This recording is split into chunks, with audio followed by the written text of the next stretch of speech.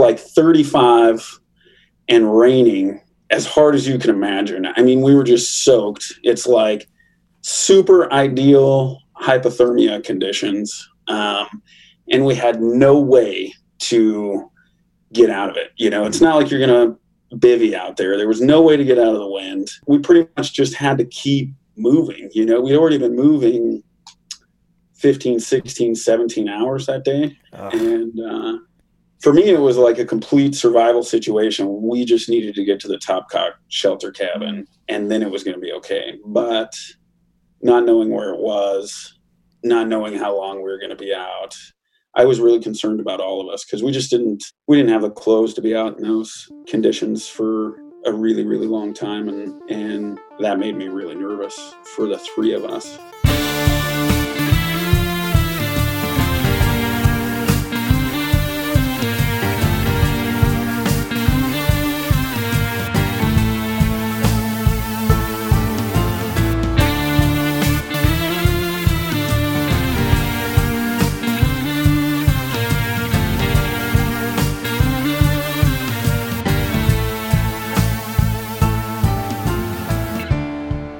From KOM Cycling and Michigan Midpack Media, welcome to the Dirty Chain Podcast, the podcast that covers the cycling scene from the viewpoint of the Michigan Midpack. I'm your host, Trevor. And this is Sheldon. And today we sit down and hear a story of 1,000 miles, 60-pound bikes, negative 40-degree temperatures, freezing rain, and one dead frozen moose. On this episode, we hear from the three overall winners of the Iditarod Trail Invitational 1000, Peter Inman, Casey Fagerquist, and Michigan's own Jill Martindale. Before we get into that, Trevor, how's your week been in the Midpack? Sheldon, we talked about this a little bit last episode, and if you don't mind, which I'm sure you will mind, can we talk a little bit more about Zwift racing? The bloody trainer. I mean, there's nothing less dirty chain than Zwift, I'm sure, but the sweaty chain. The sweaty chain, exactly. Maybe, yeah. But I have been, since we've last talked about it, I've been competing in a couple more of these Zwift races. Yeah, you had done the one previously. Yep. And you messaged me, and you've been doing some more. Yeah, I kind of got the bug. I mean, it is, I have to say, it's a lot of fun. And it's either fun because there ain't nothing else to do, and it's like one of the main forms of competition, I guess, right now, or I kind of think it has a lot of merits on its own as being something that is actually super cool. I'm really getting into there's so many different races you can join, different levels of ability, different courses, different times. I mean, it's kind of sparking this bit of a competitive edge in me that I didn't think it would with like staring at a computer screen. Yeah. Well, yeah, I mean, it's either plant your ass on the couch or plant your ass on the trainer. And honestly, I've been looking at my trainer and really starting to consider reactivating my Zwift account. As much as I like to say I hate it, it's getting pretty tempting. I think it's something that you would get into. Just having conversations with you about Zwift and how you have a tough time not chasing down everyone that passes you. This is the perfect opportunity to chase down those people that are passing you. Yeah, and give it hell. I mean, it is a lot of fun. And even though in reality you're pedaling in place, you're on a trainer, you're staring at a computer screen for that 45 minutes, an hour, it really feels like a real race against real people. And I'm going to keep doing it. I think as long as there's no racing outside and as long as the weather continues to be up and down, I really think it's a really a real option for a lot of people and for me to keep my fitness up and just to get that competition kind of out of the way. Now, you just mentioned in reality and competition, you also did something 2 days ago Yeah, this is another thing that we talked about previously, but there's creative ways that people are kind of getting through this time of lockdown, creating these like Strava challenges and different solo attempt challenges, things like that. But one that's been going on for the past few weeks is the Grit series over in Grand Rapids, the Grand Rapids individual time trial. And we've kind of been looking at it from afar. We're both a part of their Facebook group, and it just seems like a ton of fun. A lot of people are competing and participating. That ended last week, and then this week they organized a gravel version of it. And I thought, you know what, I got to throw my hat in. So we reached out to one of the participants of the last series. It was more road oriented or road focused. So we reached out to Emily to tell us a little bit more about her experience of the Grit series.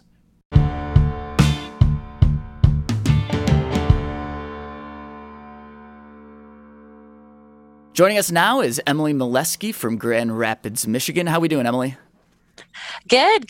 Just excited to have this Grit series going on to give us something to do while the races are all postponed. Yeah, for sure. We thought it would be great if we had someone that actually participated in the Grit series. I know there's a Grit Duro series happening now, but we wanted to hear from someone that actually participated in the first 3 stages. But before you talk about that, let's kind of get to know what kind of riding that you usually do that you are experienced with.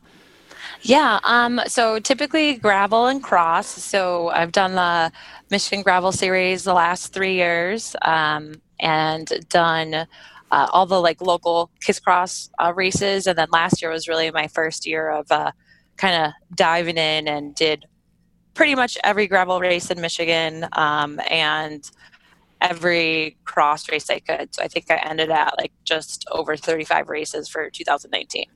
Holy cow. Wow. And so how... Yeah, like back-to-back weekends, and then Cat 4-5, Cat 3-4 for cross. Oh, so it's fantastic. some doubled up. Yeah. You're making me feel so lazy all of a sudden. So how'd you... we just had Barrie weekend that didn't happen. Were you mourning the lack of Barrie this last weekend?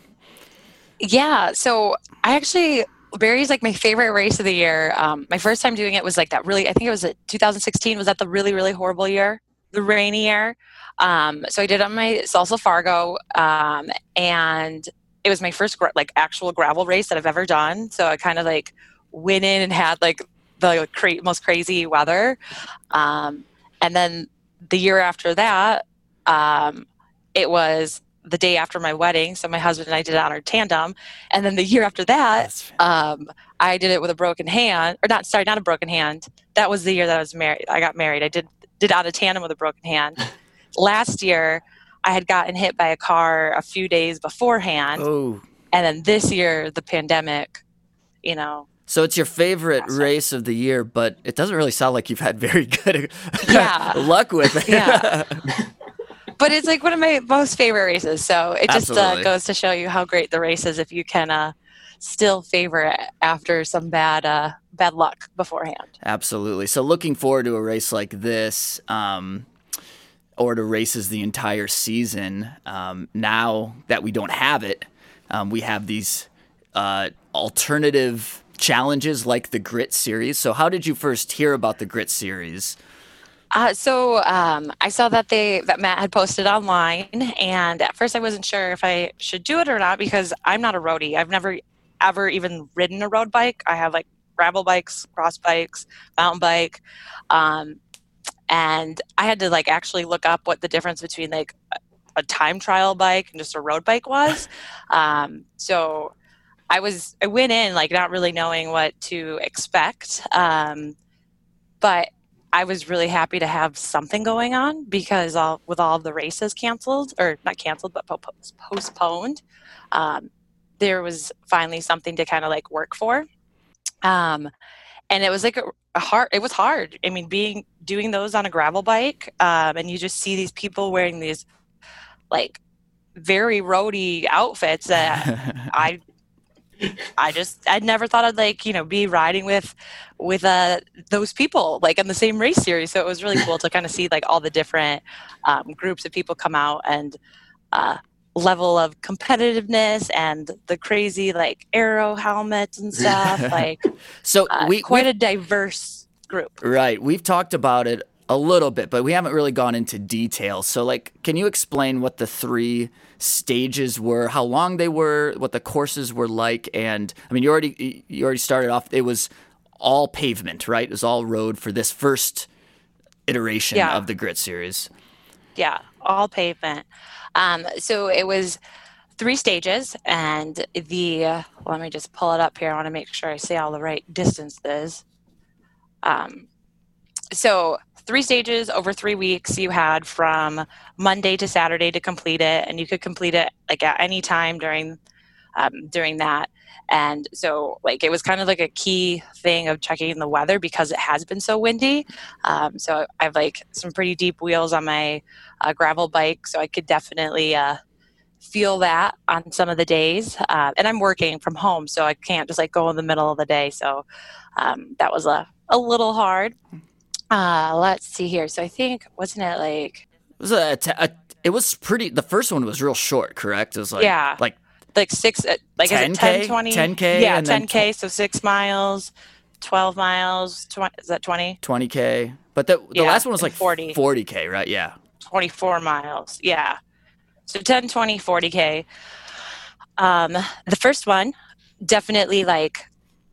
I warmed up, went out there. It was actually really awesome because you saw these people that you wanted to see, but you're not like really allowed to see. But like you saw them from a distance, very quickly going past you, or So the first one just like flew by. Like I couldn't. It was just very, very quick. And that was like my first introduction to kind of anything road.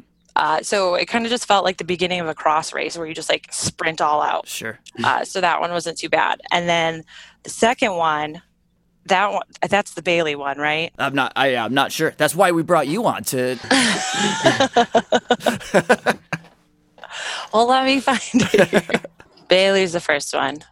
Got it. Now I had to like sort them out in my head of which one was which. Okay. So there's the 10, 20, 40. The first one is Bailey, and that was like the climb, and you're just in an open area. And then the second one was Rutherford. That was out like by off like the Muscatawa, and then the third one was in Lowell. I've got them all straight now. Okay. So Bailey, the first one, it kind of got me because it's just like was really short, but I kind of went out thinking in my mindset. I rode out from Grand Rapids out to like Ada to ride it, and kind of had the mindset of, okay, it's like a cross race, but it's like way harder than a cross race, because a cross race, you're not like, 6 miles of like just sprinting, like you're getting off your bike and like you're going over barriers and stuff. And it was all pavement. So I was just like, I'm not used to that. And I think at the time, I used my Warbird because my Lauf was like still destroyed from land run. Like I couldn't even use it. And so I had like 48s on my Warbird. Okay. So I'm like prepared for sand, and I'm on this like smooth pavement, like maybe hoping for some like dusty potholes that I can utilize my wheel, my tires on. But it was awesome, like being able to see so many people out there. My husband and I even got my mother-in-law to come out there. So it was like a whole family event to do the first time trial. Oh, that's fun. And then the second one, Rutherford, it was like really open still. So it was just like, I felt like I was getting blown away. And it was just off the Muscatawa, and like I was able to do it on a Saturday that was just like really windy instead of incredibly windy. And I have just like deep wheels on my I was on my Lauf, which is like great for gravel. And I definitely had like this like FOMO of like, why don't I have a road bike? The entire time thinking like it would be I could be so much faster if I had like teeny tiny tires on here, and I could be more aero. But I mean, the whole thing about it was just really cool to see so many people out there, and there are a lot of people who I've never met before, just because I'm not familiar with the like roadie scene, and just being able to like say hey and kind of have that bond over like, hey, it's really awesome that we're out here riding because there's nothing else that we have like to kind of like train for. At least this gives us something to be motivated about. And then that was just like, it was actually a really great day, that the Rutherford one, because it was just like just short enough that you could kind of go all out and still like ride around and not be exhausted. But then the last one, that one was hard. I like got out of work, was like, I need to go ride this last one. It was like the second to last day I could do it. I didn't feel good the whole day, so I like pounded water, like trying to stay hydrated. So like ended up like just puking water as soon as I finished, and like didn't even warm up, just like parked. And I think I did like a half-mile warm up. But I wouldn't say like this is a strategy, but like mentally it felt really good because like as I kept warming up, I got faster. So instead of like being in your prime and then like slowing down, I was like, oh, I'm still warming up. And like a few miles in, 5 or 6 miles in, I'm a little bit warmer and going faster than I was at the beginning. It was really hard not having a road bike for those. It was kind of like you got mad at yourself because you're like, I can't go any faster. And then you have to remind yourself, oh, I'm on a gravel bike. Like I'm not on a time trial bike. Of course, someone on a time trial bike is just going to like whip past me. So it was kind of like a mental toughness, looking at some of the times, like for your, Sure. for me personally. But I guess I just really liked being able to see all the different, groups that were able to come out, because I just know like the gravel scene and the cross scene. I've never done a crit. I've never ridden a road bike. Are you still happy that you took part in the experience, regardless of the fact that you didn't have a road bike? I mean, it looked like they had over 100 people participate in it, and hearing your stories and just like seeing people recount their experiences on Facebook. I mean, this sounds like a legit like race recap kind of thing, Oh my gosh. I lived for the recaps. Like I would just like every night be like, all right, when is Matt going to post the next recap? Like Actors recap were hilarious. I'm curious who had more fun, the people writing it or Matt and Jenny making these recaps. Yeah. Oh man.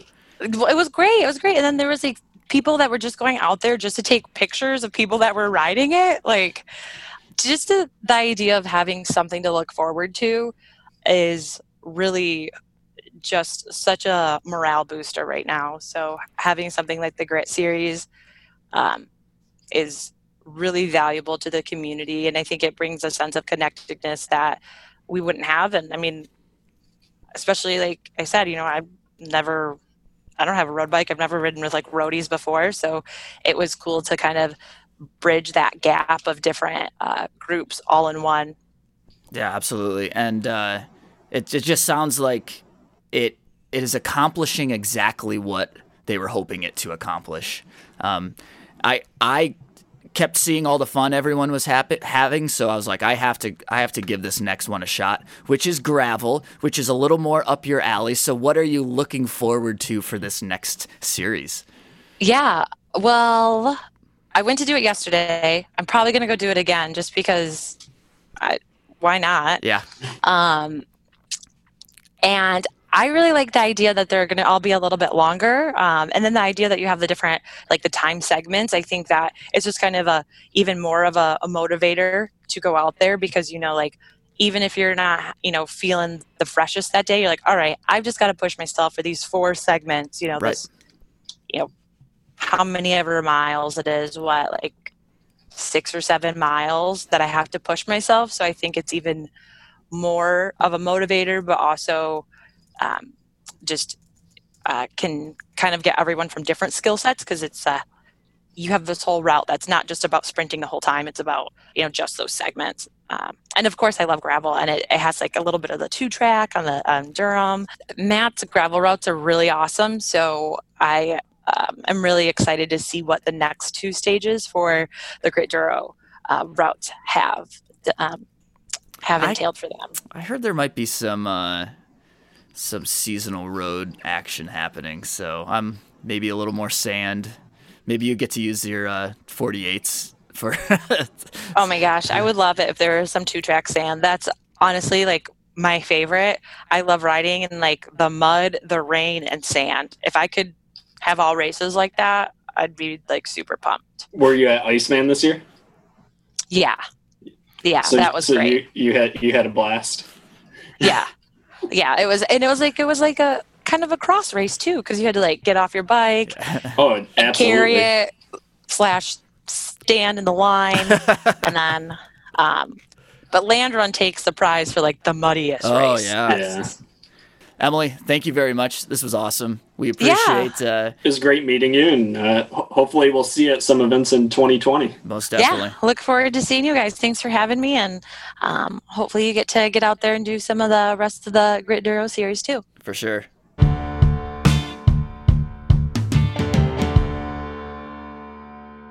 Thank you, Emily, for remotely sitting down with us and telling us about your experience in last week's Grit Series #1. So from the still cold and windy and sometimes snowy spring of Michigan, let's look back to the even colder winter of Alaska and hear more about the Iditarod Trail Invitational 1000. Now, being local to Michigan, we first reached out to Jill Martindale, wanting to know about her experience and know more about this race. But Jill had an even better idea, and she coordinated to have the 2 other first place finishers so the 5 of us could sit down and talk about their 22 days in the Alaska wilderness. Yeah, we really thank you, Jill, for putting that together and getting us in contact with all of you. Yeah, Sheldon, it was kind of like witnessing a reunion. I mean, they were together for almost a full month. almost a full month, and experienced something incredible. And then to have them back to be able to reminisce and talk through their experience, it was something really special, I think. Yeah, hearing the 3 of them tell these different stories on course that only the 3 of them were present for, you could see and hear in their voices this reminiscing of an absolutely epic event.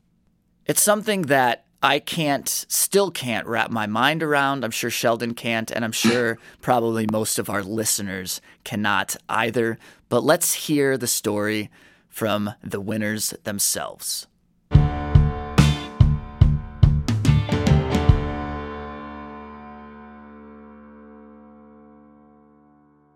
It's good to see you again, Casey. Yeah, it's good to see you too. I mean, it's kind of the first time we've seen each other since our departure.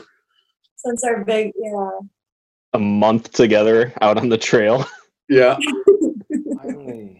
Yeah, there we are. Hey. Fantastic. How's it going? Finally, I can hear you guys.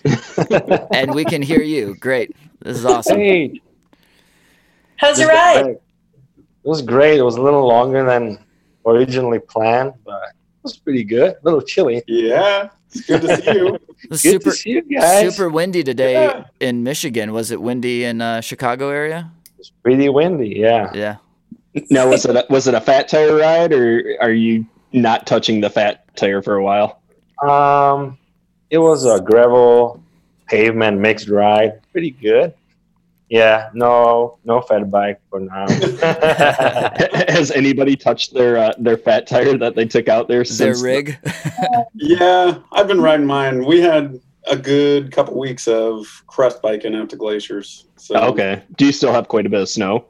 we have a lot of snow, although it's been 50 degrees and raining this week, so it's disappearing pretty fast. Sounds like Michigan too. So I mean, not Yeah. the snow, but 50 degrees and raining. We did have Yeah. 2 days of snow. It just Actually, didn't we did. stick. Yeah. What am I saying? Yeah. I had my fat bike and rode like a 20-mile ride and wanted to like cry and call Dan to come and scoop me up. Yeah. Well, I think to begin this, since there's a few of us here, can we just go around and say our name and where we are currently at this moment? So, Jill, do you wanna start us off? I'm Jill Martindale, and I'm in Grand Rapids, Michigan. All right, I'm Peter Inman, and I'm in Donovans Grove, Illinois, close to Chicago. Okay. And I'm Casey Fagerquist, and I live in Anchorage, Alaska. And the three of you are here because you are all the winners of the Iditarod Invitational, Trail Invitational. Now, I think it would be great for Sheldon and I, and for all our listeners, we would like to know what this whole race was or is. So, would one of you like to just give a shot to define what the Iditarod Trail Invitational is? We'll let Jill do it. What? I was Yeah. I think Casey, I think you should do it just because you said that. You threw it under the bus, so you did it. I mean, what do you want to know? You want to know what it is to me, or you want to know just kind of the overall? We'll get there. Just define it, just in its kind of bare The bones, simplest terms. Yeah, and then we'll get into the deeper stuff. Okay, well, I mean, the Iditarod Trail Invitational is just a human-powered trek across Alaska on the Iditarod Trail, which goes basically from Knik all the way to Nome. So human-powered is, ski, foot, or bike, and it's on the traditional Iditarod Trail used by dogs, to do the race to Nome. It's 1,000 miles to Nome. Now, this year, how many people ended up towing the line at the beginning? 24 people towed the line to go to Nome, and I think, 50 or 56 maybe towed the line for McGrath. Okay, and that's the 300, correct? Yep. Okay. Yeah. And that was all bikes, or is that just people on skis, people on snowshoes? Yep, that's ski, foot, and bike. Okay. Now, was this the first time? This is a question for all three of you. Was this the first time doing this event, or are any of you veterans of this race? Ooh, well, I've done the 350 twice. Okay. So, and then it's my rookie year. It was my rookie year to go to Nome. Okay. Always bike? Always bike, yeah. I'm a skier at heart, but I can't really. I'm going to make a lot of people mad about this. I just can't. I can't wrap my brain around skiing that far. Yeah. It was also, I've done the 350 once before, 2 years ago, and then this year was also my rookie year going to all the way to Nome. Peter has been there a couple of times, so I kept referring to him as the fearless leader. So, Peter, you've done it a few times then? Yeah, so I've done 350 once in 2015, and then I did 1,000 miles in 17 and last year. So this was my third time going to Nome.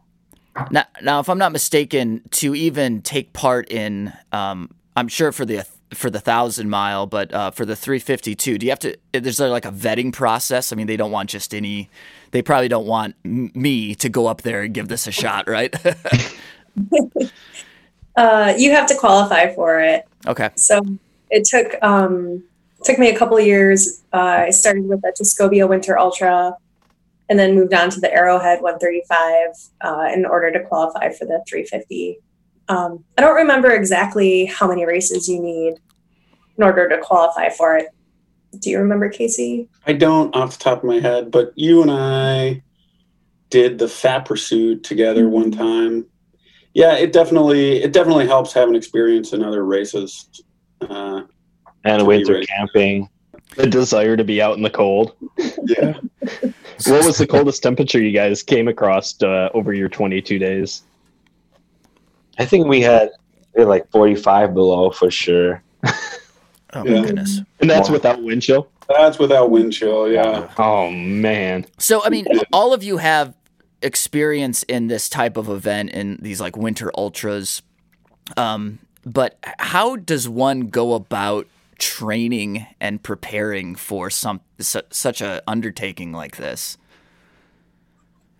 I don't know. I don't know if I felt like I was preparing as best as I could. And then when I got out there, I still felt pretty ill prepared. But I did a lot of days where, long loaded up bike rides, or just going out with my loaded up bike and practicing pushing. I go on dog runs a lot just because it's an easy kind of way to get a workout in and then still exercise my dogs. So I'll wear my Wolfgar boots and take the dogs out, and we'll just kind of bushwhack around and explore a little bit. I think I had the worst possible conditions for training.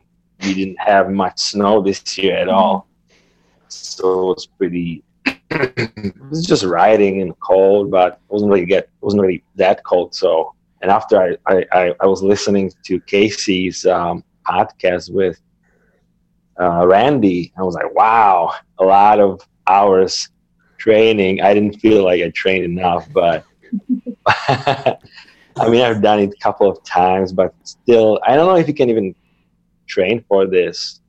It's just, I don't know. It's probably overall, over the years. Sure. Yeah. So getting all those, after all those races and then rides, it's just, experience from many, previous races and rides, I guess. Yeah. I think it's accumulative for sure. I'm pretty specific about my training. I work with a coach, and I go ride my bike every day with a specific purpose. I think largely, I really enjoy being outside and I enjoy riding my bike. I like to have fun with it. I don't want to it's not fun to be stuck inside on a trainer. So, my whole thing with riding my bike is getting outside and being outside and having fun. So there's always fun infused in every training session, but it is a training session for me. I'm super specific about it. And we had a super ideal winter for training this year. It was cold. We had a lot of snow. I went out and did the Copper Basin 300 course. It's a sled dog race out in the Copper Basin in interior Alaska. And it was 54 below out there. So it was horrible. It was really bad. But it helped me really dial in my cold weather stuff. And so, I think it's sweet to live in Alaska, but I have always just been really impressed with people that come up from the lower 48, because I know it's hard to get the cold weather training. It's hard to get the miles and miles and miles of riding on a snow machine trail, which is totally different than riding on groomed track or roads or whatever. Yeah, I mean, I think it's, to a certain degree, it's a little bit of a advantage to be in Alaska, I think.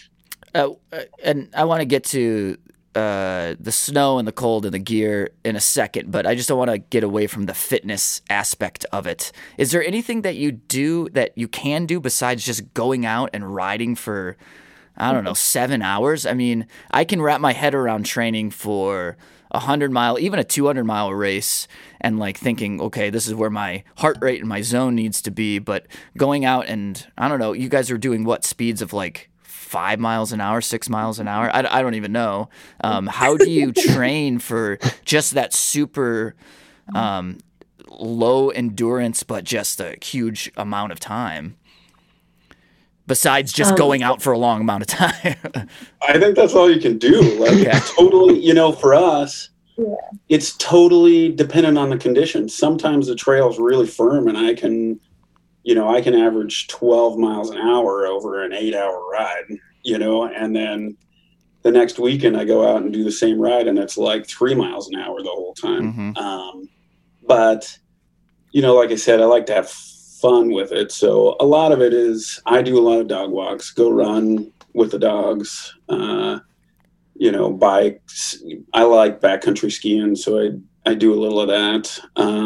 I think all of it contributes to your fitness. So I think just being outside and being active is the most important part. So Jill and Peter, Casey mentioned the snow machine trails. Is that what you called them? Yeah. Well, yeah.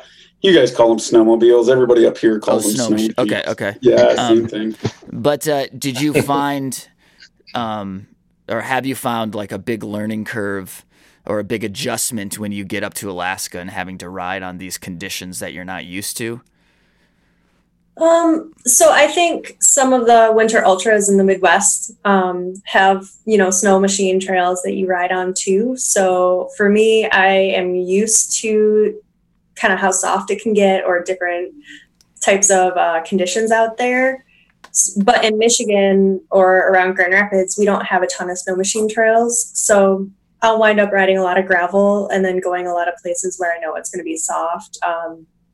So like down by Yankee Springs here in Michigan, there's some Forest Service roads that like all-wheel drive trucks will drive down, and then nobody else goes down these roads. So I would do a lot of riding in that area just because it would be soft. It'd be a lot of pushing. It would be kind of slow going. For me, I practice the mental aspect of it a lot. So it's really like I've definitely pulled myself out of a race before because I wasn't going as fast as I thought I was going to go. So like at Arrowhead 135, I set the course record one year. Then the next year I went and it was slower conditions, and that just kind of like messed with my brain a little bit. And I wound up dropping.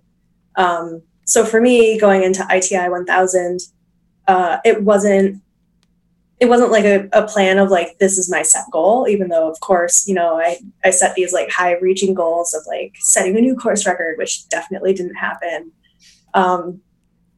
But you can't really get in your head. You have to be able to be like, okay, we're going to do 20 miles today and we're going to push the entire way. And that's totally fine. Which happened. I usually go and just wing it. Yeah.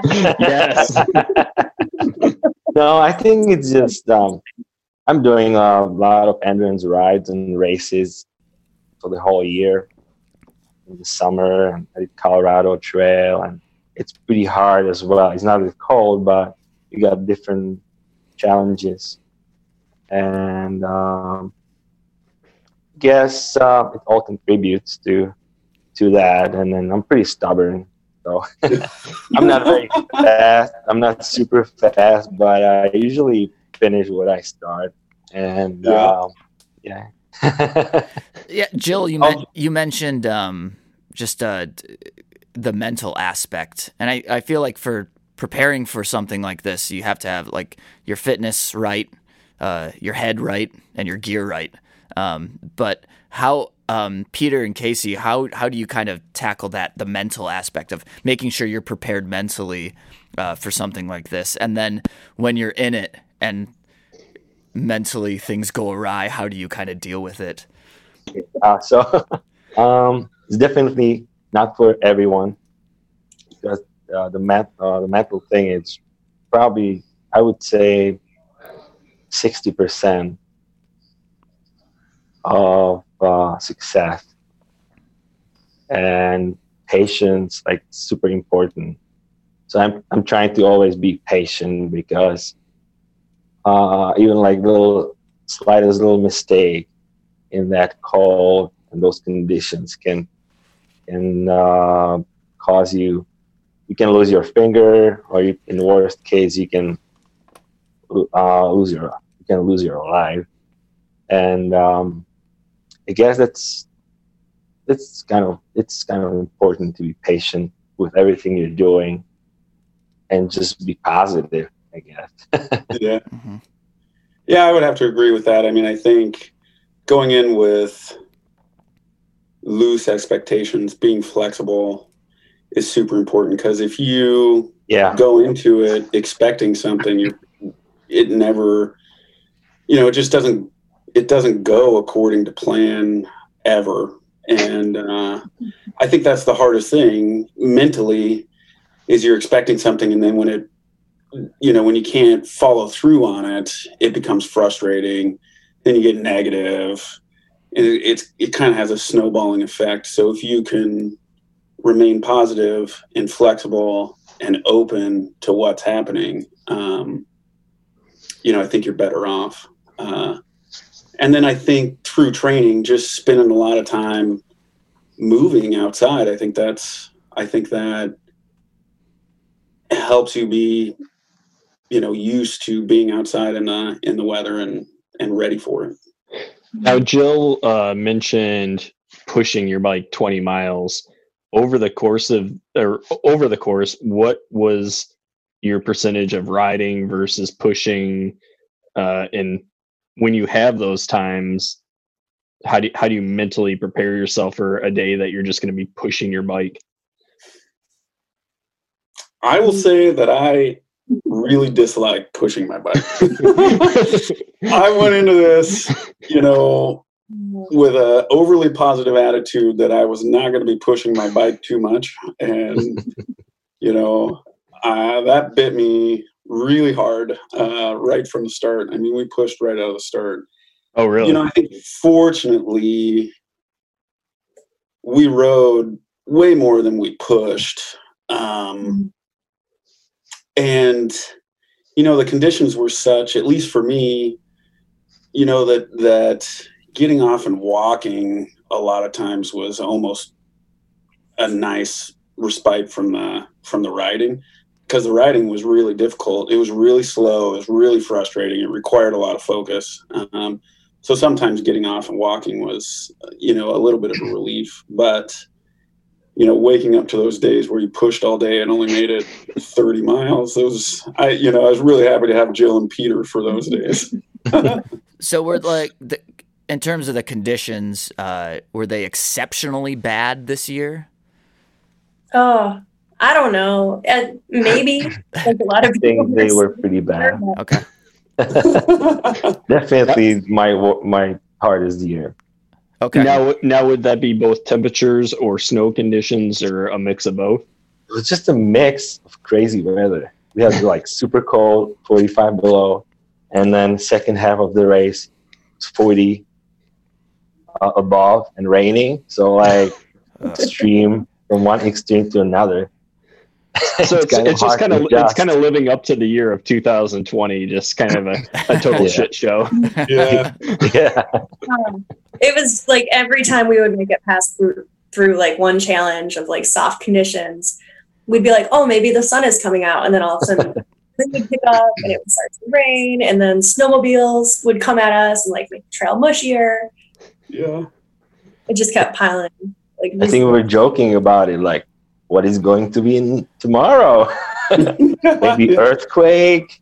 We didn't have that. Now, were you guys getting updates from your support crews about what was going on in the real world outside of the race? Or was that kind of you got done with the event and all of a sudden you're like, this is what I'm going home to? Well, I had an inReach, so my wife was texting me all the time. I think it was really stressful for her. It was really stressful for her. I don't know that it was as stressful for us, but we had an inkling of what we were going back to. But I mean, it's hard to. It was a huge change. I mean, it was a big difference from when we left. Oh, I can only imagine. Yeah. Yeah. For the majority of the route, did you guys stick together closely, or were you working separately and then coming together at different points, or how did that all work out? So I think we all got to McGrath at different times. But then we had to wait there for the trail breakers. And then we all left together with Juicy K. He was our fourth. I think it was by the time we made it to Ruby, Casey had gotten there first, and then Peter had gotten there, and then I got there. And I think from Ruby, we all kind of stuck pretty close to each other. How far was that into the race? It's a little over halfway. Yeah. Ruby is right when you get on the Yukon River. The reason I'm asking the question is, were you trying to tackle some of these challenges alone, completely alone, or were you kind of helped out by just the camaraderie or the having someone else there with you? I mean, for me, my whole intention was to race it, not necessarily race against somebody, but just push myself and see how fast I could do it. You know what I mean?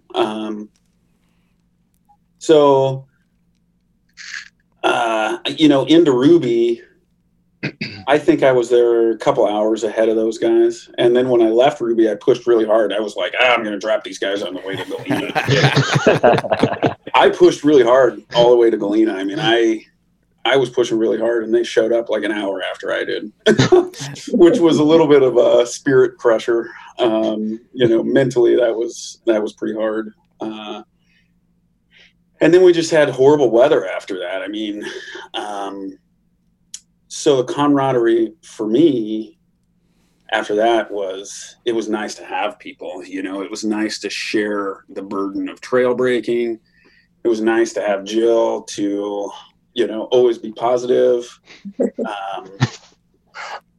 It was nice. I still maybe had a little bit of that racing mentality, but the further on down the trail we went, the more, hardships we went through together, the harder it was to leave those guys. And the more I just liked being around them, Yeah. The racing aspect of it, it just wasn't conducive to that. I mean, I could have beat my brains out against the wall and put a mile on them over 15 hours. The conditions just weren't conducive, and they were way better to be with than I was to be with myself. So and I think for me, I really enjoyed being around them. So I was so happy that I was able to ride with Peter and Casey. I went into the whole thing not really knowing what was ahead and what I was really up against. And after McGrath, it became very apparent that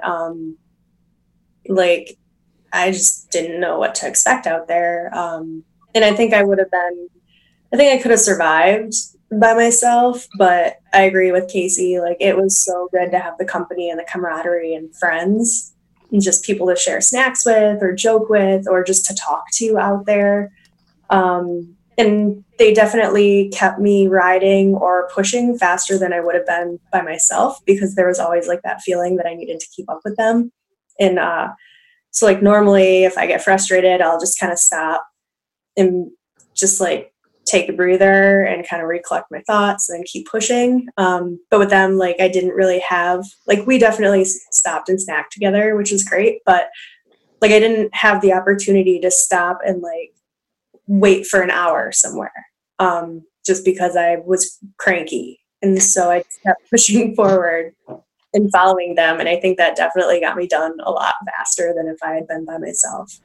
Now, Peter, the other years that you have done the 1,000 mile, did you do it completely solo, or did you also have a kind of a group to work with?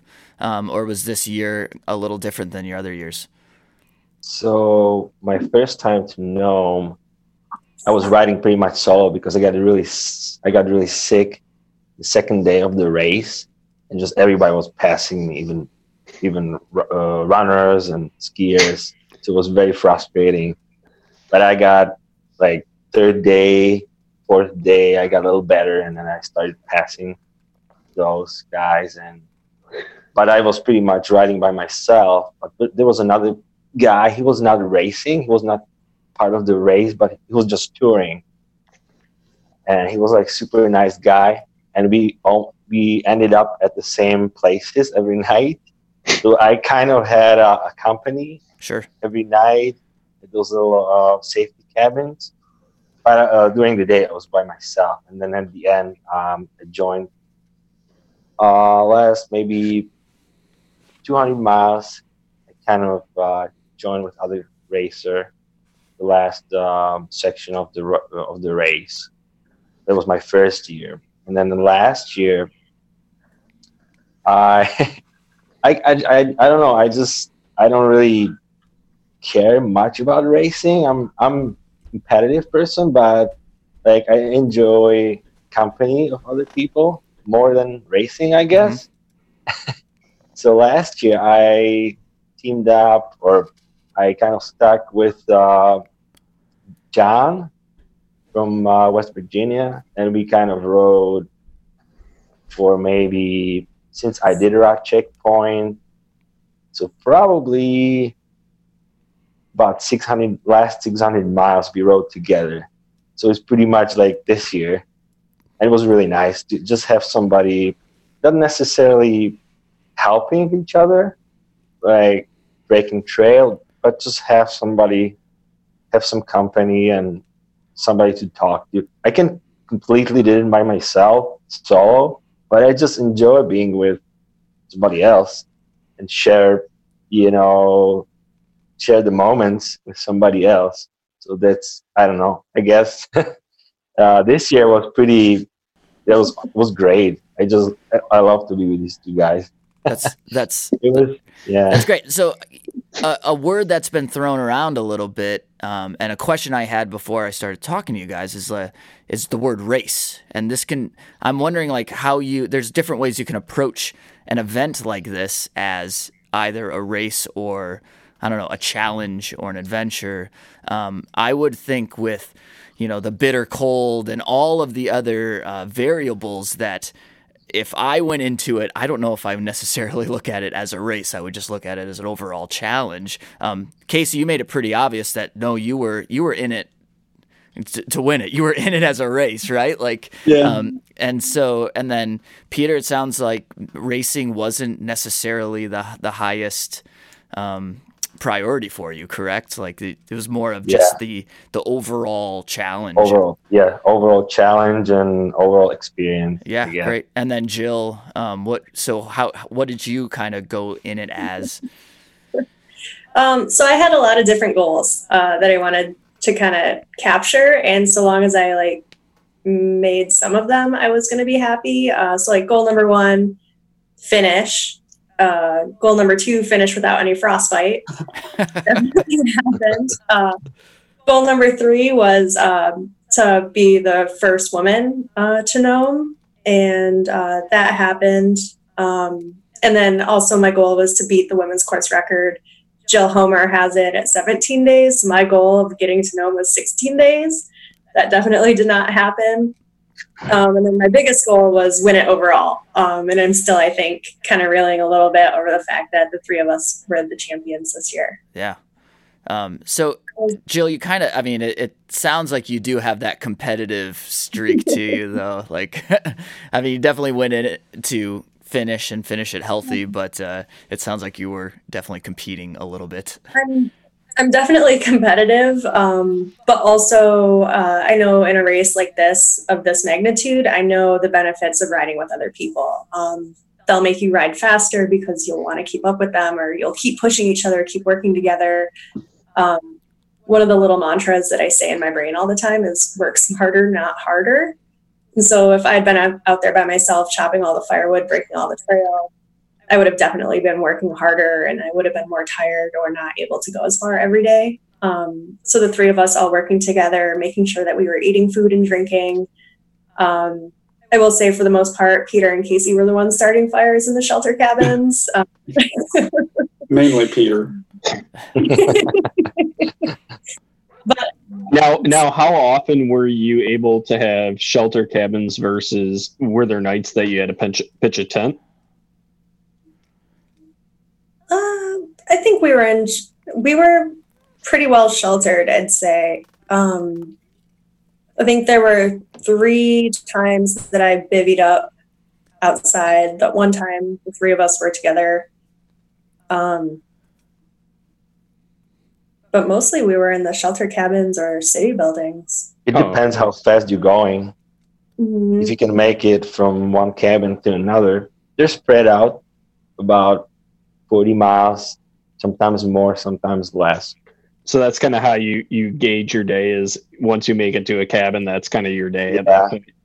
But we were there too early. We wouldn't stay there because it would be just wasting of time, kind of. Yeah. And it also depends on conditions. Okay. Like we made it to Caltech, Caltech, pretty early in the day, but we were like beat. It was a really gray day with headwind and soft trail, and we were all wet. So we stayed there at the school. It was the only exception, I guess. We kind of finished the day early, but we knew that it's going to have a positive outcome for us for the next day because we had a lot of miles in it, about 85 miles next day to make it over through all the overland trail to the ocean. So we stayed at the school. Now, you had mentioned trail breakers. How often were you coming across trail that you were breaking yourself versus had been packed down by, snow machines going through or, other forms of traffic?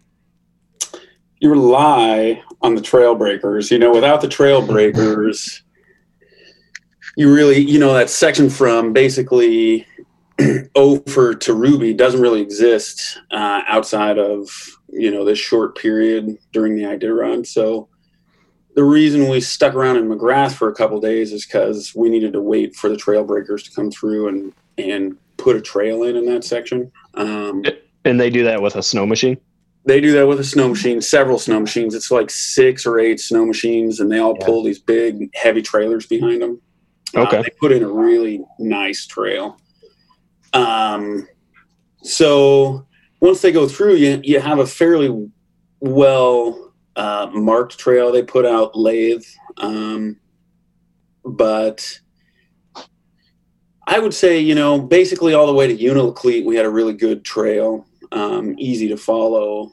After that, it started snowing, and I think we had a much harder time after that. We ended up,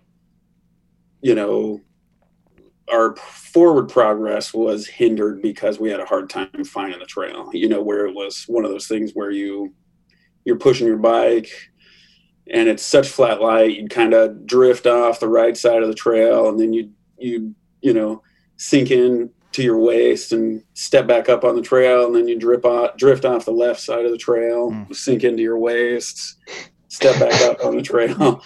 So after Unalakleet, we dealt with a blown in trail a lot, which made it slow going. We had to walk a lot. And then especially when we left Elam, that was a completely new trail with no base underneath it. And so, even though there was a trail, oftentimes it was blown in to where you couldn't really see it and it wasn't marked. And so we lost the trail a couple times out there.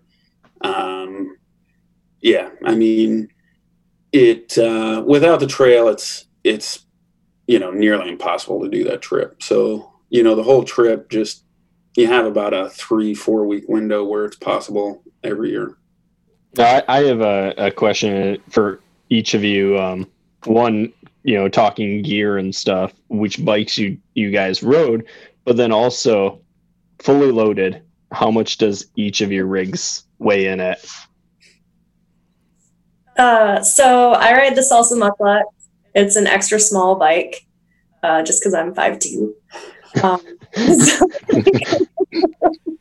It can be really hard sometimes to get all of my stuff on this tiny little bike, but I did it. And I did it so well that my entire bike weighed about 72 pounds, and that was without water and without all of my food on it. Before shipping them from Nome to Anchorage, and I was pretty surprised at how heavy it was. But it was a Haas. I ride a Fatback Corvus. It's a carbon bike.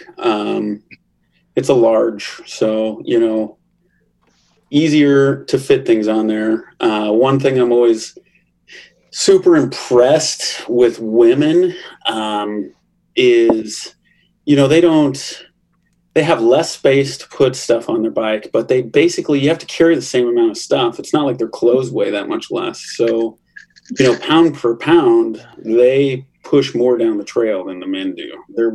They have a lot they have a lot bigger job than we do. But when we weighed our bikes in Nome, mine was 60 pounds. Oh, wow. That's, you know, basically at the end of the trip, no food, no fuel. So I was a little lighter, but again, I think, you know, I was more race oriented. So I didn't have some of the nicer things that Jill and Peter did. And I was pretty much envious almost the whole time. Let's hold on to that. I want to get back to that thing, but yeah, let's hear. Peter, what was your rig like? So mine's, I had a really bad experience with carbon stuff. So in 2015 was my first year. And I was riding carbon bike to McGrath, and my bike cracked. C-tube cracked and the top tube cracked. So I barely made it to McGrath. So since that happened, I was like, no carbon for me. I'm done. So I switched to titanium, which is very reliable. It's not that light, but you know, it's kind of, if you get stuck with broken carbon parts or bike in the middle of nowhere, and what's extra few pounds. So I had Carver build me a custom fat bike. The only difference is that I can fit 5-inch plus tires, and the top tube it's straight, so I can fit big frame back, which is important to pack, so you can fit as much as you can in frame back. So it's titanium frame and fork, and mine was probably heaviest. I think it was like 60 or 74 pounds dry. So I'm guessing about close to 80 pounds loaded.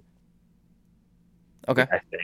Now, Peter, you mentioned 5-inch tires, and in an event like this, you know, neither Trevor and I have fat tire bikes, but what size tires was everybody running in this event? Because I feel like that's kind of a make or break.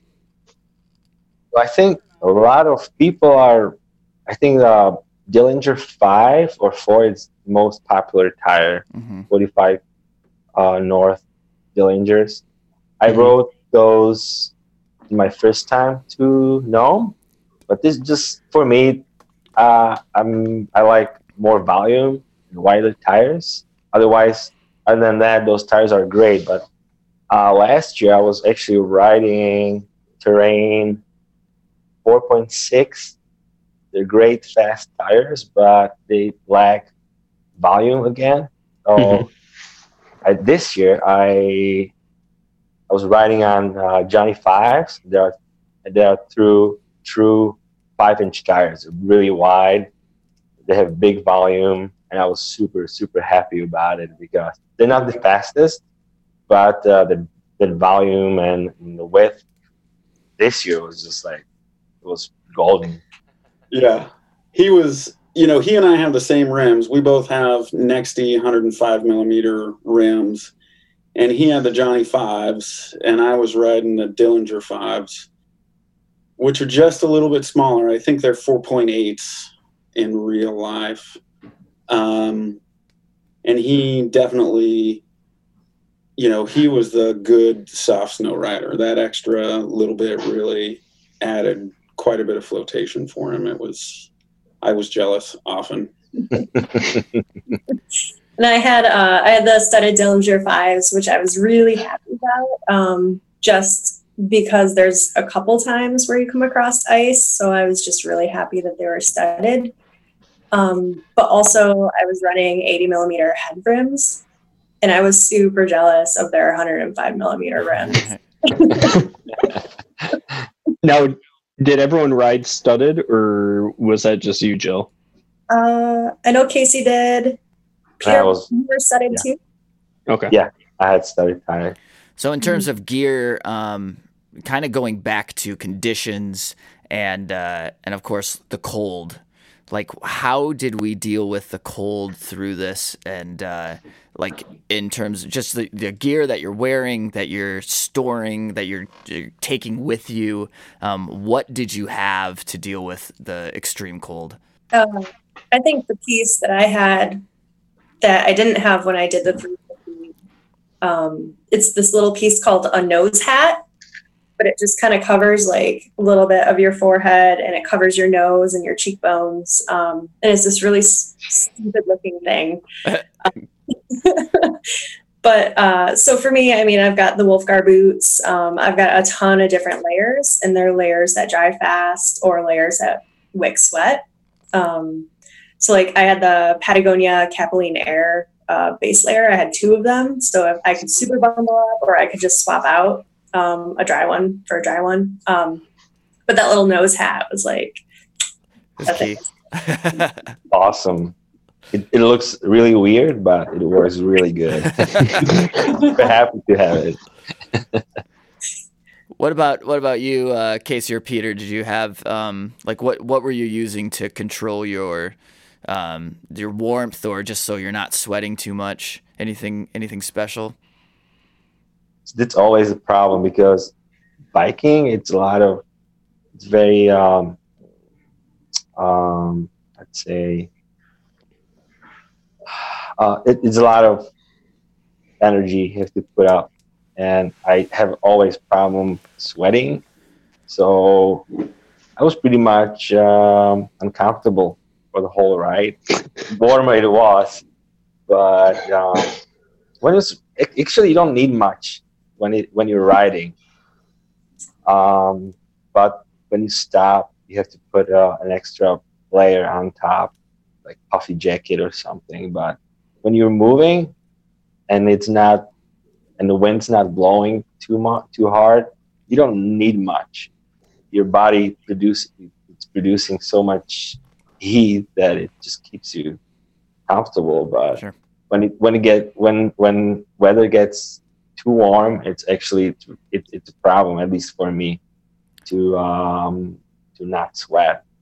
So like the second half of the race, I had a really hard time, and I couldn't really take anything else off. I had just my base layer and a vest maybe, and was still sweating. So, but I packed like full emergency or cold weather down jacket and insulated pants, just in case something happens, something breaks, and you'll be there stuck for days, or in worst case, you would have to walk. So I always pack like extra warm gear. And I was pretty happy this year. I actually used everything except my big insulated mittens. So going over the rainy pass was like especially bad this year because the wind was really blowing and it was cold. We were up there. Casey was there a little like ahead of me, maybe a couple hours, and it was like super like coldest time of the day, or actually it was early morning, and it was like super cold, and the wind was blowing really hard, and so I actually put all my layers on the top of me. I used all of it. Oh wow! And it was still like I wasn't like cold, but it was kind of scary at that moment. Yeah. And Casey, did you have anything Peter special or unique? Peter and I were very similar in our clothing choices. I would say that I didn't have a nose hat like those guys. And going through Rainy Pass, it was really cold. You know, it was 38 below, and we were thinking the wind was probably blowing 50 or 60 miles an hour. So it was, super cold wind chill. And I was going through there, around 1 or midnight or 1 in the morning by myself. And I just got, gust of wind froze my cheeks, both of my cheeks and my nose, kind of instantly. I knew it happened. So I had I had to kind of stop and put a face mask on, which is really difficult like that, you know, same deal. I had all my clothes on. But when you have to take your hood off and your hat off and put a face mask on that covers your whole face, it was, you know, it's like Peter said, I mean, it's kind of scary because, you know, if you take a mitten off, it's really easy to lose it. It's really easy to lose it in the wind. So you have to be very deliberate about everything you did. And I just made a bad decision earlier in the night by not putting my face mask on, and it ended up being, you know, the wrong decision. So I did get some frostbite on my cheeks and my nose, not super deep, largely superficial, but by the end of the race, I mean, I had, you know, it was dark, black, peely skin, you know, so it was kind of crazy.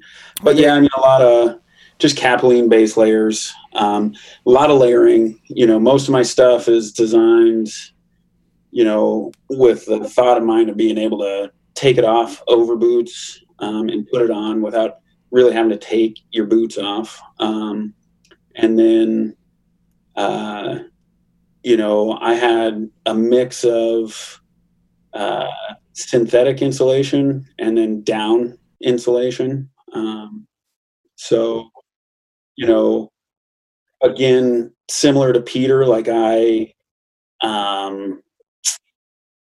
want to be self-sufficient and make sure that if I got caught out, I would be able to survive like that. Or, you know, if you come across somebody and it's 40 below and you need to help them and you can't move, just having enough clothing on you to keep warm at 40 below is kind of important for me. So I think I probably carried a lot of clothes, maybe more than other people, but, you know, it comes in handy, and it definitely came in handy going over Rainy Pass.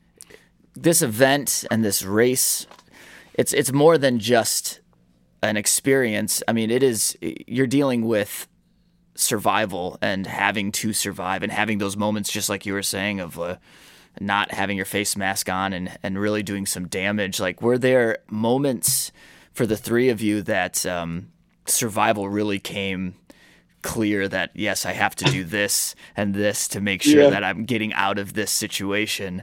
I think for me, it was Rainy Pass. I had two of those moments, you know, Rainy Pass, a little bit.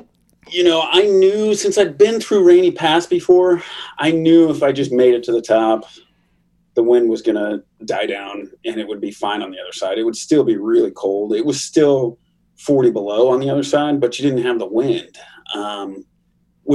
there's a huge difference between 40 below and windy and just 40 below. So I knew what I had to do in Rainy Pass. It was a little nerve-wracking where you have like you know, when I'm taking clothes off to add layers when it's 40 below and windy, you know, like I said, you just have to be really deliberate about it.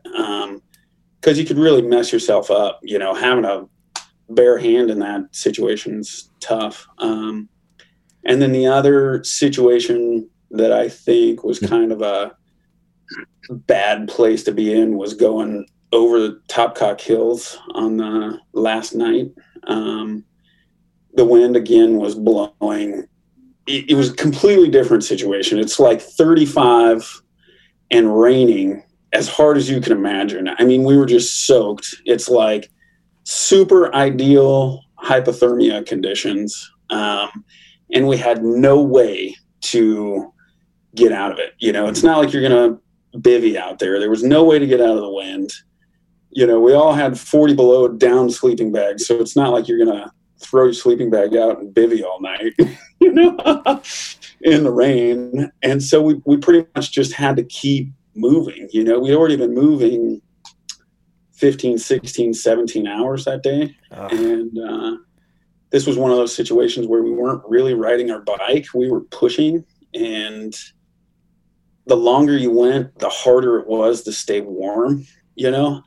He couldn't even stop to eat. I mean, the wind was just blowing so hard. The only thing I could focus on was just moving ahead.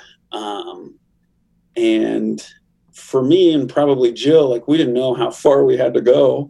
And it was just, for me, it was like a complete survival situation. We just needed to get to the Topcock shelter cabin, and then it was going to be okay. But not knowing where it was, not knowing how long we were going to be out, I was really concerned about all of us because we didn't have the clothes to be out in those conditions for a really, really long time. And that made me really nervous for the three of us. So for me, those two situations were kind of life or death a little bit. Now, you mentioned eating. Each day when you guys were embarking on these segments, what was the caloric amount that you were kind of putting either as your goal or how much you were stocking on your bike? I found I was feeling best if I was eating like 1,000 calories for breakfast and then 1,000 calories again for lunch and 1,000 for dinner, and then just constantly eating in between. But I don't know exactly how many. I set out with thinking like 9,000 calories per drop bag, which could have gotten me theoretically if I was eating 3,000 calories a day for 3 days. And that was just a bad miscalculation. I needed a lot more food out there. But luckily at the Iditarod checkpoints, there was a lot of food, which was awesome. And then we were able to rate other people's drop bags. But I was probably getting about 1,000 calories or more per meal, and then just constantly snacking in between. I remember counting calories when I was packing my food sending to Alaska, and I was like, I can't eat all that food. I mean, it's just too much. And I was like really planning well, like getting like as many calories as I can. So like really dense food packed with calories, but it's still so much food, and you just don't have an appetite, especially while moving. So we would just stop and we would just eat and eat and eat. Every time it felt good to eat, we would just keep eating whatever we can, whatever we found, and whatever tasted good, because you you'll get kind of sick of everything you pack. And so then we were like super excited about rating other people's drop bags. Everybody who dropped, we knew who dropped, and at the end it was just 3 of us. So we knew that all that extra food, we can get into it and pick whatever we can, whatever tastes good or looks good. So yeah, it's just really hard to get. We would just snack all day long, pretty much. We'd stop every, 15 minutes or 20 minutes, but it's still not enough. You can't just get enough food in your system while moving. So It's kind of hard. And you gotta be really careful, because once you especially at the beginning of the race, like everybody's trying to be as fast as possible. And it's kind of like, feels like you can't stop and you just have to keep going. It's kind of easy to make that mistake. Stop eating and drinking. It can be kind of dangerous. It can get in a big hole, and it's really hard to get out once you get in. How would this year compare for you versus your previous years? Did you feel like you learned more in the previous years, or is each one kind of just a crapshoot depending on conditions? It was different every year, but I guess I learned new things this year again. So just a little things that would be nice to change next time. But nothing specific. I would just change up a little things, but I was really happy about my setup, all my clothes. I wouldn't change anything. I would take a different sleeping pad. I remember we were having that discussion before the race, and it's just funny. Like everybody's got different opinion about what you should take and what you shouldn't. And I would just take a different sleeping pad because it's really hard when it's like 40 below. It's really hard you just don't want to spend any extra time setting up your sleeping. So as fast as you can get in a sleeping bag, it's better. So I had inflatable pad, which is really comfortable and super warm, but you have to pull it up air, so it takes time. Sure. So you have to mess around with it a little bit. That really says a lot about an event when you're talking equipment. You have to talk about how you're going to sleep. Yeah. We pretty much don't want to spend any extra time. You don't have to. Everything needs to be like, especially when it's like really cold, you don't want to mess around with anything. It just needs to be super simple. Sometimes you can't even take the gloves off, so it needs to be glove friendly. So as fast as you can set it up and pack it up, it's better. Definitely. Jill and Casey, I mean, obviously the two of you are experienced winter endurance athletes, but what then, because this was your first year doing the full 1,000-mile, what lessons did the two of you take from this experience? So when I did the 350, I remember getting to McGrath and just being like the hungriest that I've ever been in my whole life. So in December of this year, I started eating meat after 15 years of being a vegetarian. Wow. But it was like at in every village, every meal we were eating, I just had that like flood of relief and just like thankfulness that I ate meat now, because that was like all we had and all points. So that was smart. That was a smart change that I learned from in the 350. But I think just with winter camping and with other winter ultras that I've done, I've definitely learned a lot, and I definitely learned through my mistakes. So I went into it, patience is key. Trusting your gear was good. I ran tubes in my tires because I had flats in negative 47 degrees at Fat Pursuit the first year that I did it. I had like 3 flats. So I ran tubes this year, which for any other winter ultra, it's been totally fine. But the friction of the tube inside of the tire caused slow leaks. And so in Rhone, I had to change a flat. And Peter was there and wound up helping me because I broke my hand pump. But then also in Caltag, I had to change a flat again, and the stupid little nut on my valve stem got stuck. And so we had 2 different Leathermans that we were using, and Casey and Peter had to muscle it off. Wow. It's just So we definitely had that conversation on the side of the trail, okay, if we're going to do this next year, which was a funny joke in itself because we were all like, oh, hell no. Although no. The more time that passes, the more I actually do want to go do it again.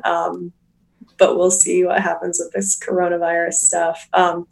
But running fatty strippers in my wheel would be key. And there were a couple of things that I took that I wound up not using. I had some extra hats, some extra face covers that I wound up not needing. And then a foldable saw would have been awesome to have out there. So I actually ordered myself one on Amazon. I'm really excited to get it. I would not bring a foldable saw, but that does, maybe I'll travel with Jill next year.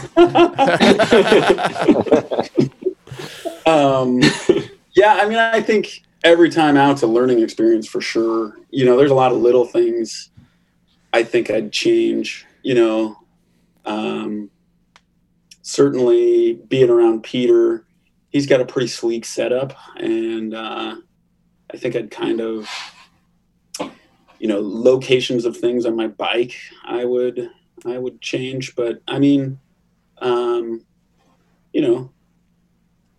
getting out and practicing and knowing how to use your stove and being comfortable sleeping at 40 below. And, you know, I practice all of that going in there. So for the most part, I think I was really happy with everything I had.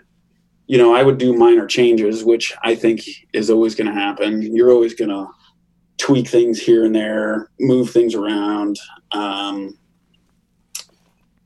Again, I think, you know, I had a few less items than Jill and Peter. You know, I think maybe if I did it again, I might bring some stuff like booties to walk around in, and you know, a cup would be nice, and a couple other things, you know. But for the most part, I think I was pretty happy with it. You know, I wasn't out there wishing I had something, or, you know,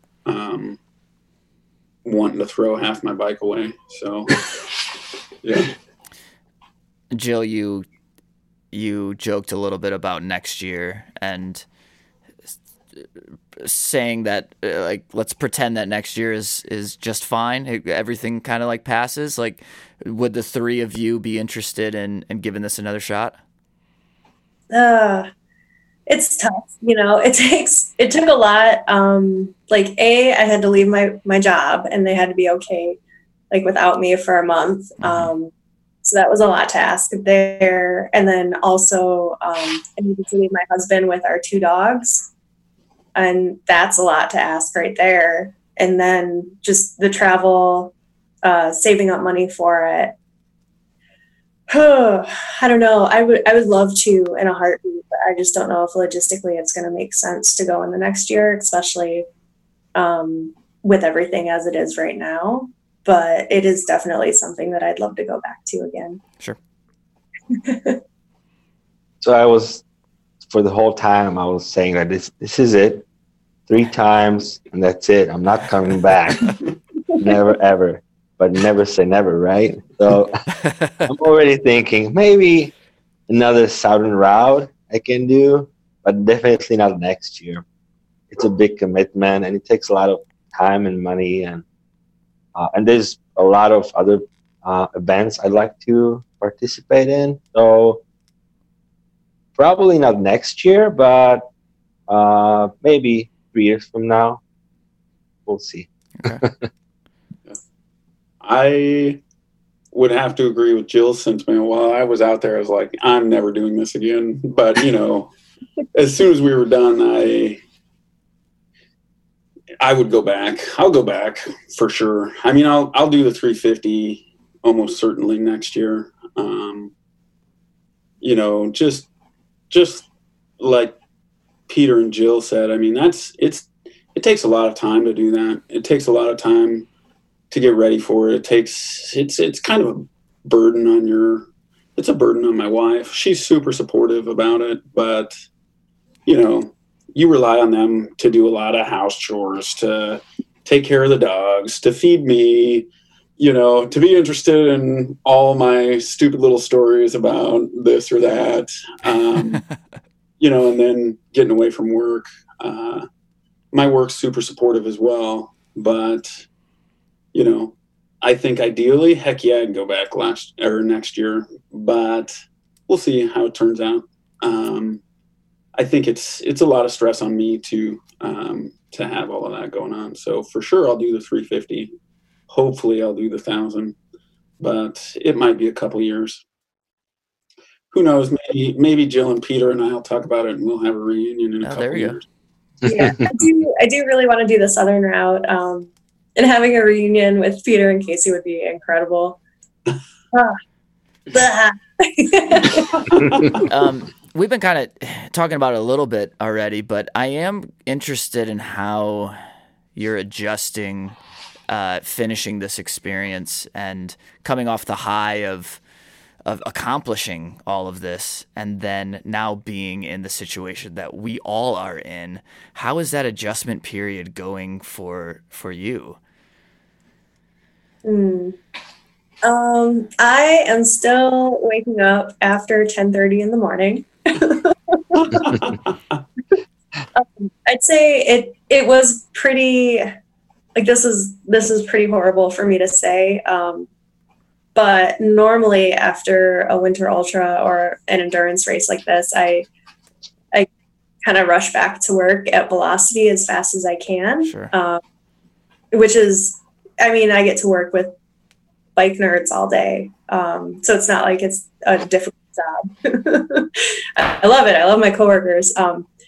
But coming home and having like a week to get caught up on sleep, and then a second week to get caught up on sleep, and then like a third week to get caught up on putting all my stinky stuff away, actually been kind of cool. I've been able to get caught up on things and then get rid of that brain fog that normally I struggle with after an endurance event. So it's been kind of neat for recovery. Sure. And that's something I'm not used to.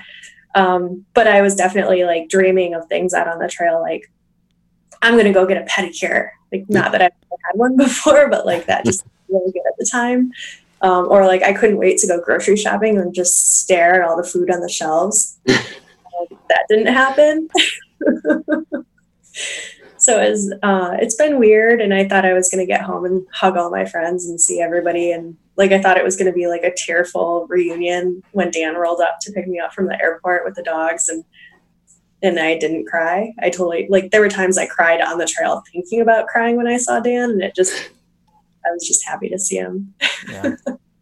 Peter, Casey, are you finding it? Oh yeah, I went right back to work, so I still really like taking naps. It's really hard for me not to take a nap in the middle of work. Problem. Yeah, I mean, I think it's been largely, maybe, I guess I'd say, unsatisfying getting back. It's funny, like most of my friends and coworkers just can't relate in any way to doing that. So I don't really have anybody to talk to about it other than my wife, and she's doing a doctoral program, so she doesn't want to listen to me, not in a mean way, but she's got other things going on, and so I can't like incessantly just tell her stories.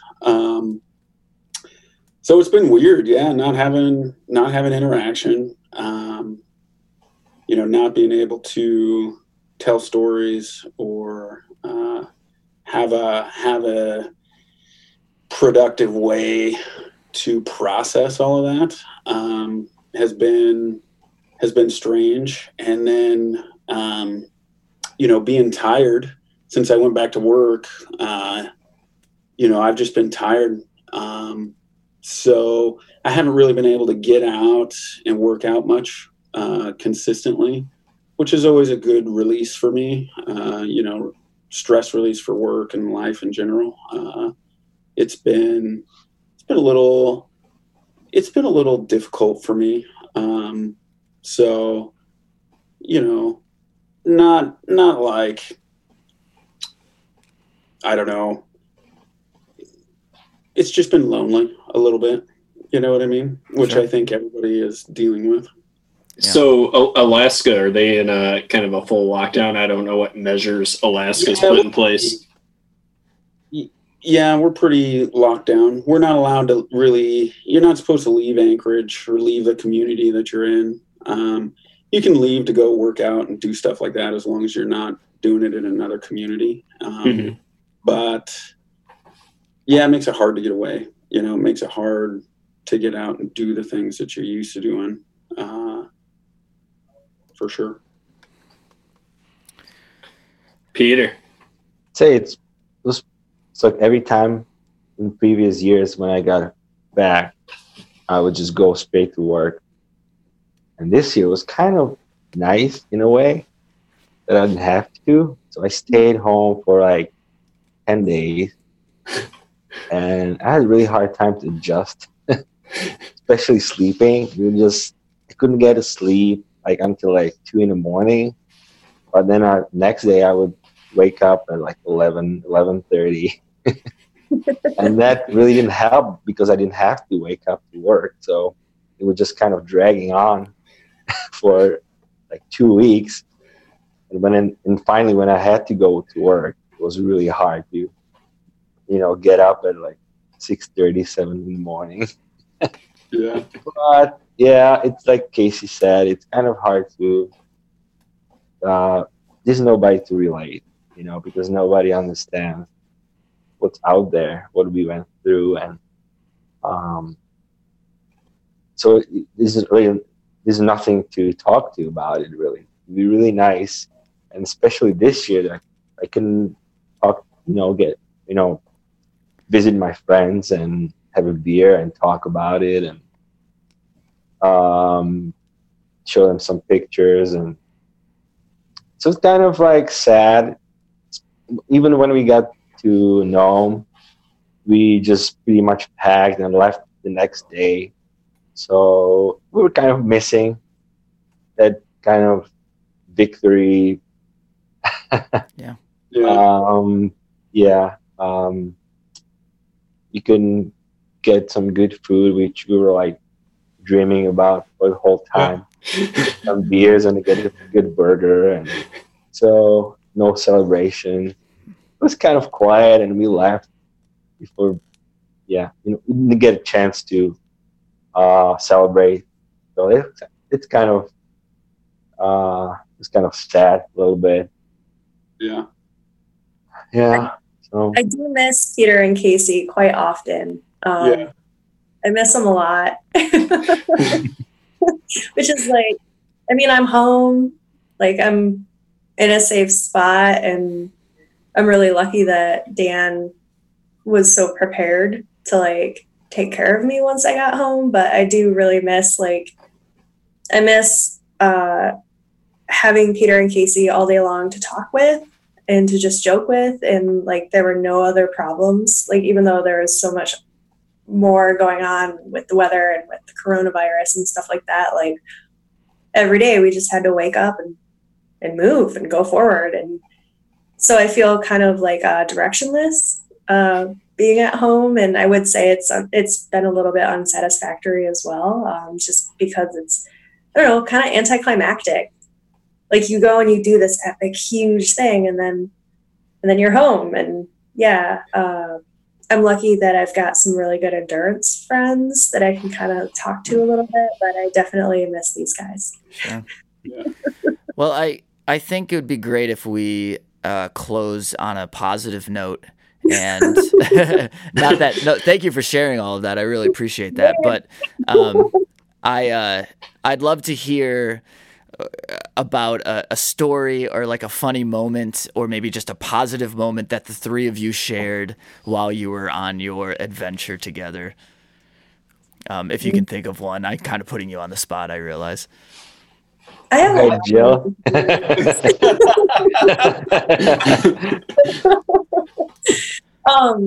One, I don't know why this is the first one that pops in my brain. Oh gosh, I got another good one. But share both of them. I don't.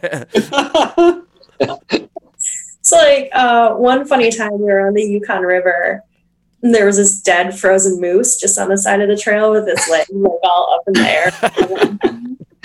And we all like kind of rode past it, and then we grouped up to kind of eat some snacks and just all immediately started laughing and making jokes about it. Like, wondering who like crawled inside of it the night before to keep warm. And, like, so I liked that.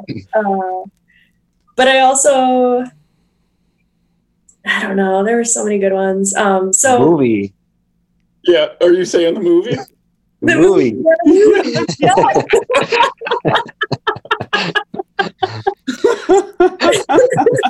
I was gonna just talk about how we would guess how many rotten pieces of food were in like somebody's drop box.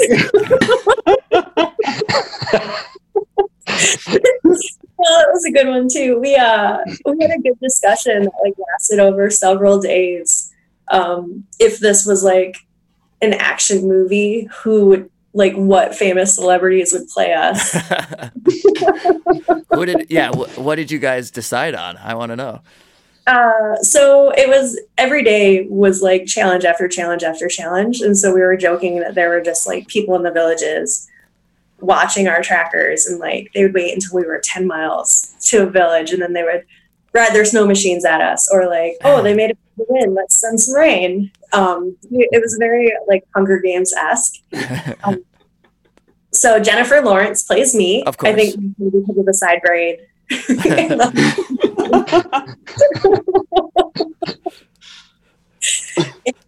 Hugh Jackman plays Peter, because Peter is very like outdoorsman, very like rugged. I mean, he can just like, kick ass. Yeah, I can see that. I can see it. Yep. Good casting. Good casting. And then Casey is Ryan Gosling. Hey, I would see this movie. I'm buying tickets for sure. Just imagine like Michael Bay directs Iditarod 1000. So Jill's friend Jenny, she made a poster. I was just laughing so hard when I saw it on Facebook. It's just hilarious. So she only took the faces of those actors and put it on our bodies. It's just so funny. It's hilarious. That's fantastic. Good. I'm guessing this was Jenny Acker. Yeah. Yes. Naturally. I'll have to look this picture up and find it. Yeah, Oh for yeah, sure. you have to. You have to make them posters. This was fantastic to not only hear about this story, but to get all three of you together and for you to share your experience with us. This was This great. is way more than we expected. Yeah. Thank you so much for taking the time and finding the time and sharing this with us. And I know it was, there's so much to talk about, and there's probably so much to process that we only scratched the surface a little bit. But I honestly, this was great. Thank you so much. Yeah, Thanks for it was having fun me. for me. It was great meeting the three of you. And Jill, hopefully when all this blows over, we'll get a chance to actually see you at some events this year. Yeah, for sure. Thanks. All right. All right. All right, thanks a lot. All right. Have a great evening. Yeah. Thanks, guys. Thanks Thank for you. having us. Thanks. The Dirty Chain Podcast is a Michigan Midpack Media production in partnership with KOM Cycling, the source for your bike accessories and necessities. Connect with us on Instagram and Facebook at Dirty Chain Podcast. Email dirtychainpodcast@gmail.com or call our hotline at 616-522-2641. If you are enjoying the podcast, please leave us a rating and review on whatever platform you use to listen. Thank you to Jill Martindale and Peter Inman for allowing us to use your photos for this episode. Audio editing and original music by Trevor Gibney. Sheldon Little handles the social media, graphic design, and of course, bad decisions, but not as bad as the ITI 1000. Yeah, well, no thank you. That's above my grade. Again, thank you to Emily Molesky for talking with us about the Grit Series in Grand Rapids, Michigan, and a huge thank you to the three winners of the Iditarod Trail Invitational 1000 for joining us for this episode. Jill Martindale, Casey Fagerquist, and Peter Inman. And as always, keep your chain clean. But get your chain dirty. We'll see you in the Midpack.